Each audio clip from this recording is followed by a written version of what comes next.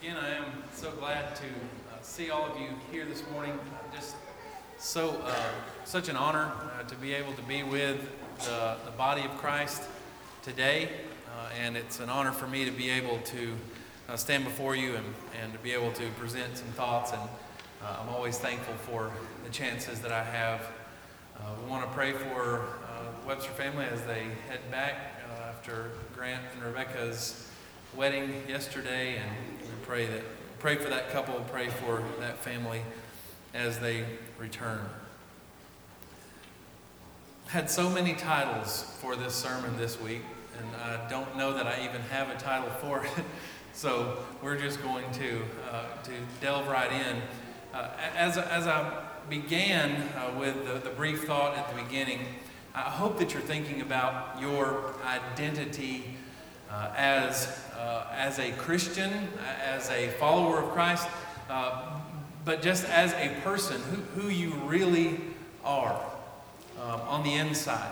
And we understand that sometimes that person can look a little different. The person that we present can at times look a little bit different than the person that is inside. And there are labels that people get because of things like that. And I want us to think this morning about what we see when we look at ourselves and what others see when they look at us and when they look at the church, and how that all works together to present what we want to present to others in the world, and as we seek to accomplish our mission as Christians and bring people to Christ, how do those things affect one another? RJ read from 1 Corinthians chapter 6, and I want us to think about that as we start. But I want to begin with two thoughts that will kind of introduce the direction that we're going to go. And the first thought is that it's not okay to accept our sins to the extent that we just embrace them, that we just excuse them and we live in them and we allow them to be a part of who we are. Sometimes we'll say things like, well, we all sin, and we say that because God says it. All sin and fall short of the glory of God. But we aren't to accept those sins in this way, to embrace them and just say, well, it is what it is, and it's okay for me to walk in those sins. And of course, a big difference between walking in a sin and occasionally stumbling out of weakness, and we'll talk about that a little more. But in 1 Corinthians chapter 6, verses 9 and 10, there's that list, and it's uncomfortable to read, and there are things in there that maybe we like to kind of brush over. And then, especially, there are sins in that list that we would absolutely be mortified to share with others. Or it would be such a big deal if something like this, maybe even from your past, came up that you had engaged in one or some of these wrongs. But that may be part of the problem, that we are so afraid to admit that we have struggled or that we struggle, that we hold back and we then in turn put up a facade of who we really are because we don't want to damage our influence. However, and this is the second thing, it's in our recognition of our sins, our struggles, our weaknesses, that we find opportunities to draw closer to God and draw closer to our Christian family. So we're not to accept our sins, to embrace them, to be those sins, but in embracing the fact that we have struggles, we may find some of the greatest opportunities to draw closer to each other and to the Lord. So as we think about being honest about our struggles, about airing out our issues before other people, one thing that may creep into our minds is that when people out there or in here when people learn about a mistake that you, a Christian, have made, they may just bring up that cringeworthy label, hypocrite. Because after all, you're a Christian, and therefore you cannot do these things. You cannot have this struggle or that because you're a Christian. But we know that there's folly in that idea. And again, we need to understand what it is that God expects from us and be that. And that's a big part of what we're going to talk about today. But we've all been there. This awkward place where we aren't sure what to say because the church comes up in a conversation or some post on social media, and someone says something like this: well, I used to go to church, or I would never go to church or to this church or that because there are just too many hypocrites there. And they might qualify that accusation with a story like, well, I go to work with a guy who claims to be a Christian, but I have heard him let a cuss word slip here and there, and he apologized, but he's still a hypocrite because he says he's a Christian.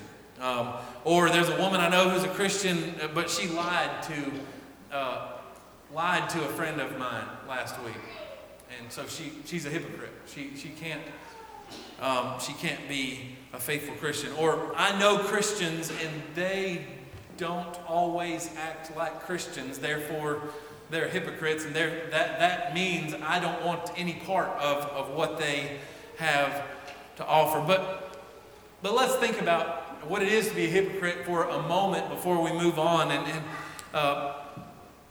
a few definitions that I read. One was that a hypocrite is someone who does something he says he does not do.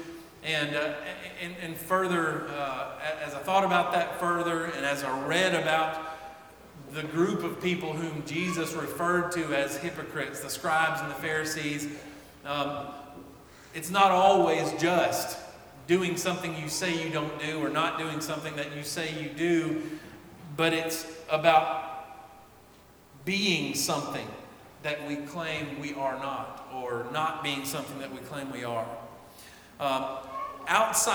People from the outside looking into the church see people who profess to be Christians.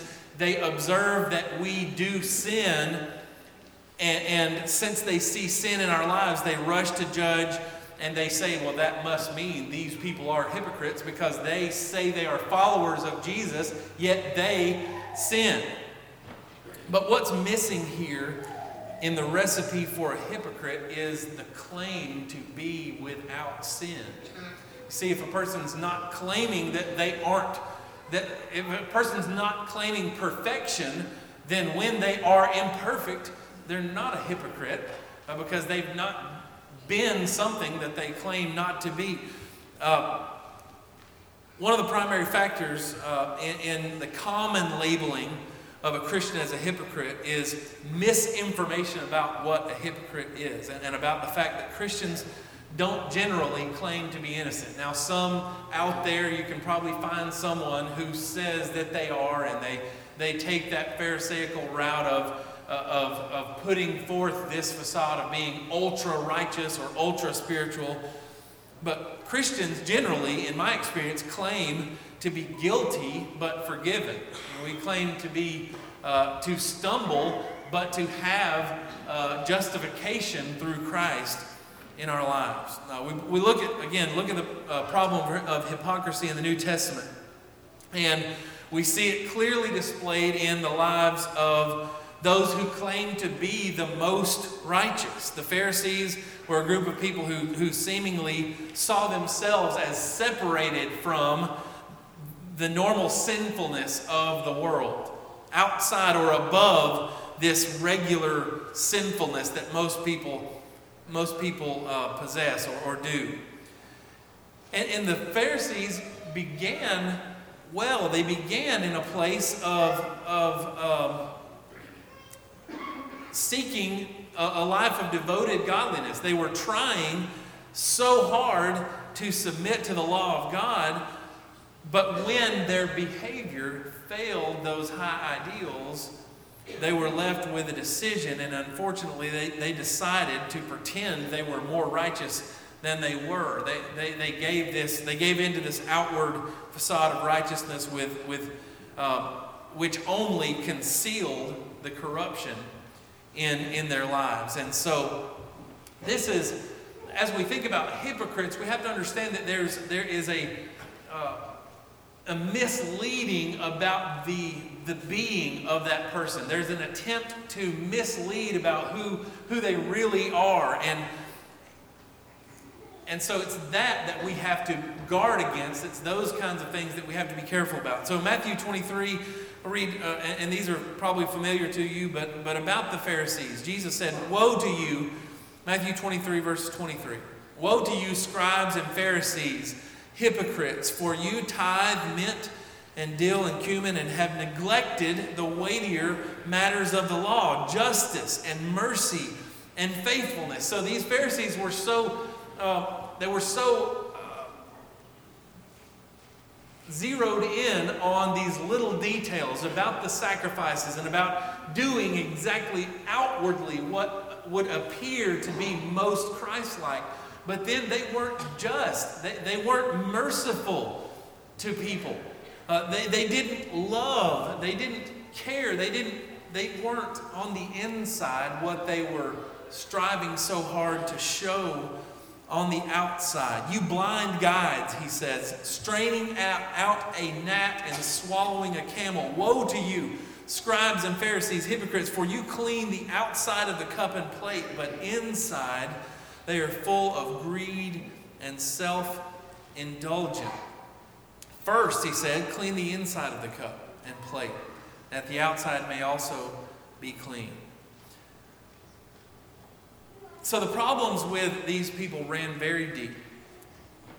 They were inward heart problems that presented or penetrated every aspect of their lives. It wasn't just that they stumbled in sin and people zeroed in on that and then accused them of being hypocrites. No, they were, because they tried to show a false righteousness. But inside they were full of, another place, they were full of dead men's bones, like whitewashed tombs, Jesus would say about them. So if when you are honest with yourself, you see these tendencies in your life, you see that on the outside you're trying to look like a Christian, you don't want anyone to know about what you do in secret or who you are outside of these walls, then those are the dangerous things. Those are the things that Jesus was warning against and condemning in the lives of these Pharisees and these scribes, these Sadducees. So what are your motives for doing good? These are questions that you might ask to determine your on which side of this thing you stand. What are you hiding about who you really are? And what if initially, and I thought about this regarding the Pharisees today, what if initially their motive was to preserve their influence? Well, I can't let people see the imperfections, because these lost people out there need to see that I am someone who can be trusted spiritually, that what I tell them can be trusted.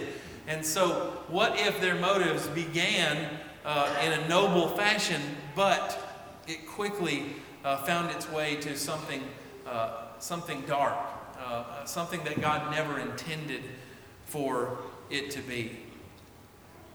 So we think about this list, and we think about this in 1 Corinthians 6, this list of sins, though, that Paul said in verse 11, "Such were some of you." He lists these things, sexual immorality, homosexual actions, and many other wild parties that these people would have engaged in, all forms of unrighteousness. And Paul says to these Christians, "Such were some of you. Some of you walked in these kinds of evils. But you were washed, you were sanctified, you were justified in the name of the Lord Jesus Christ by the Spirit of our God." But he says, some of you walked in these very shameful, these A-list sins that we don't speak about, that we don't confess to each other because we're so scared of what the others might think of us. But he said, such were some of you. Now, did any of these formerly wicked Christians ever stumble again in their old lifestyles? Now, obviously, we don't know any of them personally, but we know what God has said about the life of a Christian. We know that for us in the New Testament, 1 John 1, that John wrote that we are to walk in the light as he is in the light, and that we if anyone says he does not sin, if we say we do not sin, we deceive ourselves and the truth is not in us. And he said again, if we say we have no sin, we make God a liar. We all still stumble in sin. So when we look at these people who were formerly living in some of these wicked ways, and I ask this question, did any of them ever stumble again in any of those sins? And I have to assume that the answer to that question is yes. If we understand about the nature of our sins, when we have experienced, when we have slipped or even fallen away into some sinful lifestyle, that there are still tendencies that we have to struggle with those sins. Now, were these people hypocrites because they at times stumbled? Well, perhaps. If they lived in those sins while putting on a mask to show the world or to pretend to the world that they were not living in those sins, then yes, they would by definition have been a hypocrite. But many of them would have been faithful Christians who occasionally stumbled in sin just as God knew that we would. A hypocrite walks in darkness and hides that darkness from others while trying to appear righteous. A child of God stumbles in darkness still, but reacts with godly sorrow and tries to regain spiritual focus. I'm always touched by Paul's words in Romans 7 when he said, "For I know that nothing good dwells in me. That is, in my flesh. For I have the desire to do what is right, but not the ability to carry it out. For I do not do the good I want, but the evil I do not want is what I keep on doing. Now if I do what I do not want, it is no longer I who do it, but sin that dwells in me." What I want you to know, I think you already know this, but just in case, and maybe I want to remind you, is that faithful Christians struggle. Faithful Christians stumble in sin. We are tempted and we fail sometimes. So starting with the fact that faithful Christians are tempted by the darkness of this world, think about the fact that we aren't exempt from even the darkest of desires in the world. Desires that we need to combat with meditation on God's Word, with prayer, with preventative actions. You know, we know our own limits many times, and we know what kinds of things we don't need to do, places we don't need to be, people that we don't need to associate with. We know a lot of these things, and we can prevent a lot of these stumblings if we take the proper precautions. But we aren't righteous because we are somehow above temptations. We aren't good because we aren't faced with these dark desires sometimes. And we aren't doing anyone inside or outside of the church any favors by whitewashing over the truth about our imperfections. That's what Jesus said the Pharisees did. They washed over. Just as a tomb, they whitewashed the tomb on the outside to make it look pretty and tidy and neat. But what was inside was death and decay, rotting human flesh and bones, he said, you should have first cleaned the inside, and then the outside would be clean. A song that I love by a group called Reliant K has a line that says, we're all guilty of the same things. We think the thoughts whether or not we see them through, but I know that I have been forgiven. And we don't just think the thoughts, do we? Because sometimes we still struggle. Sometimes we still fail. We fail in the acceptable ways, and we also fail in ways that are sure to bring shame. A little deceit, a little cheating that we don't think will hurt anybody. Hating people who deserve to be hated, right? That's generally, looked at by the world as okay.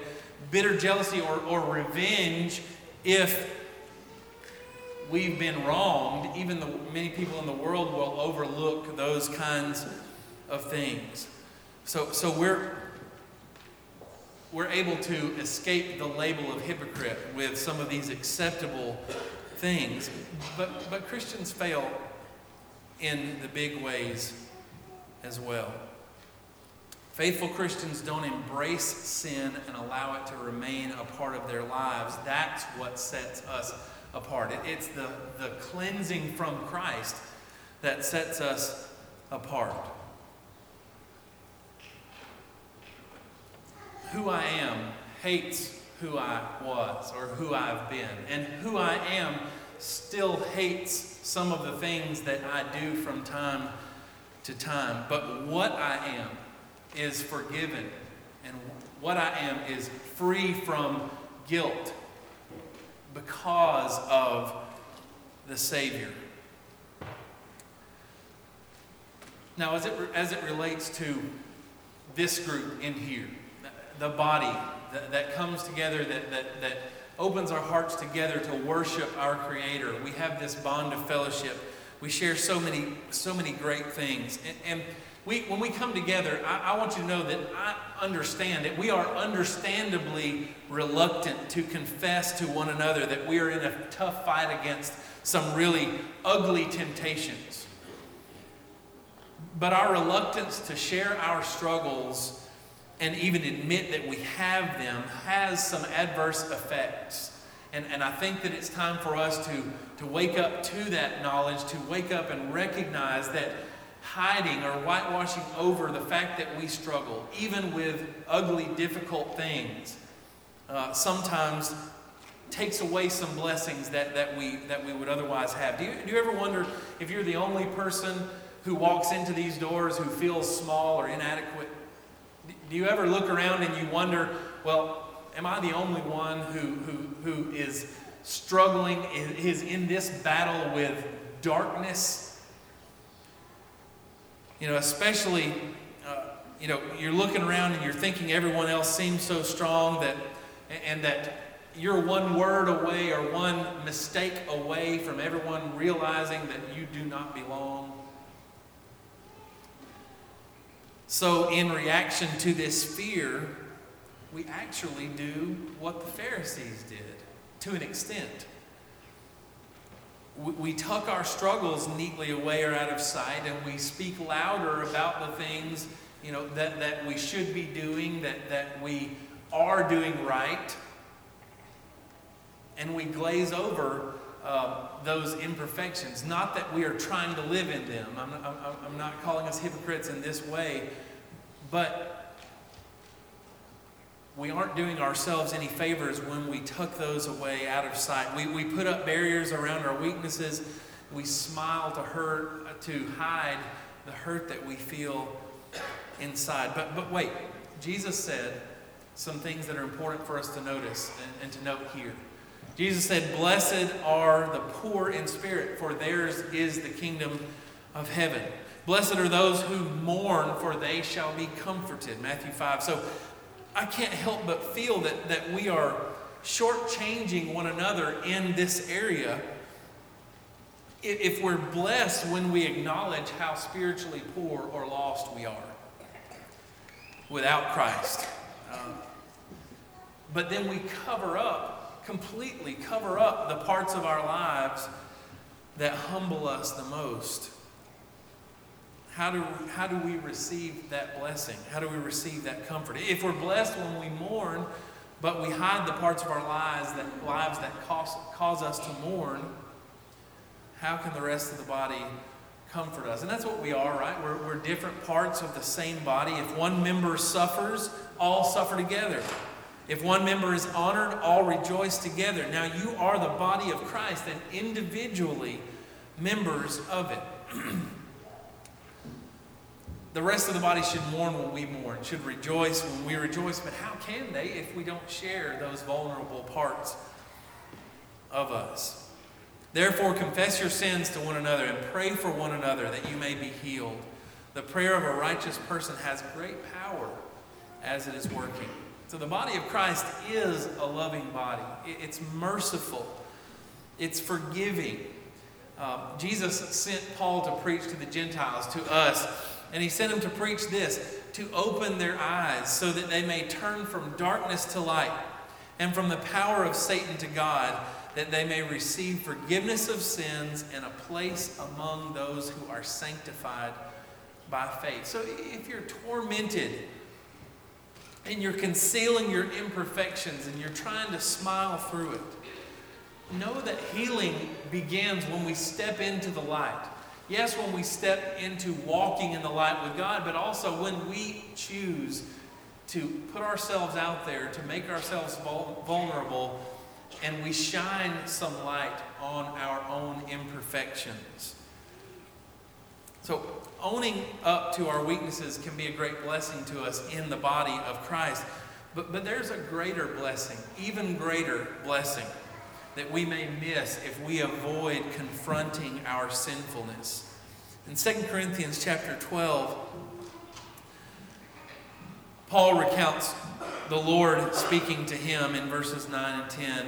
He said to me, "My grace is sufficient for you, for my power is made perfect in weakness. Therefore I will boast more gladly of my weaknesses, so that the power of Christ may rest upon me for the sake of Christ. Then I am content with weaknesses, insults, hardships, persecutions, and calamities. For when I am weak, then I am strong." Sometimes we work so hard to suppress our sins that we can even hide them from ourselves. We convince ourselves that we're strong enough to handle them. We're strong enough to work through them. But when we do that, we may be hindering Christ from doing one of the most special things he does. He enters our lives and our hearts through our weaknesses. Just like your closest bonds with other people are often born through hardships, when you're down and a person gives of themselves and they empty themselves with love toward you when you are hurting, some of the greatest friendships that we have are born in those ways. And Jesus wants to show you how great of a friend he can be by walking with you through the valley of the shadow of death, through our sorrow or pain, through our sins. And he wants to help us to the light on the other side of whatever darkness we find ourselves in. When I am weak, I am strong because he is strong and he is with me. So as a new year dawns tomorrow, I guess you could say our 2018 theme will go into effect as tomorrow begins. Chuck has mentioned this a few times. Our theme for next year for the Hoover Church is love God, love people, change the world. And so much of that infiltrates these thoughts this morning. That we love one another enough to bear each other's burdens. and to share our own burdens with them so that they can be blessed by bearing with us. And when we are together, when we build each other up, we are stronger. And when we're stronger, we can do more good. We can change the people, the hearts around us, and the place where we live. We can have a great impact. I know that Chuck has really deliberate, meaningful plans for introducing and developing this theme next year. But how can these thoughts this morning help us prepare for that purpose? I want you to know, I realize hearing this sermon this morning isn't going to magically make it easier to admit your sins to each other. It's not going to alleviate the shame that you feel inside because of your struggles. But I do want you to know that there is a safe place in the body of Christ for the weary to come and lay their burdens down. You've already laid them down before Christ. He's already forgiven you of those things. And as you walk in the light with Him, He is cleansing you of those sins. But I know we still feel the weight, don't we? And I hope that you'll find in yourself and in those around you this year a way to let go of some of that weight, let go of some of the burden, and recognize that Christ has lifted it and is there with you, helping you carry those burdens even now. Maybe you're here today and you're not a Christian. Upon faith, repentance, baptism, you could put on Christ today and begin that walk with Him.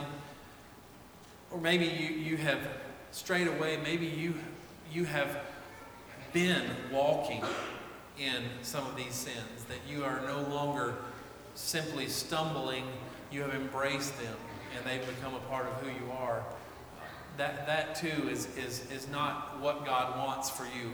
Romans 6:2. How can we who have died to sin still live in it? I hope that if you have needs, spiritual needs, that you'll take care of those, whether within yourself or if you need the prayers or encouragement from the body of Christ today, that you could come forward. But whatever your need, I hope that you'll take care of it. Or that you will allow Christ to take care of that burden for you. I hope that if you have a need, you'll come now and as we stand and sing together.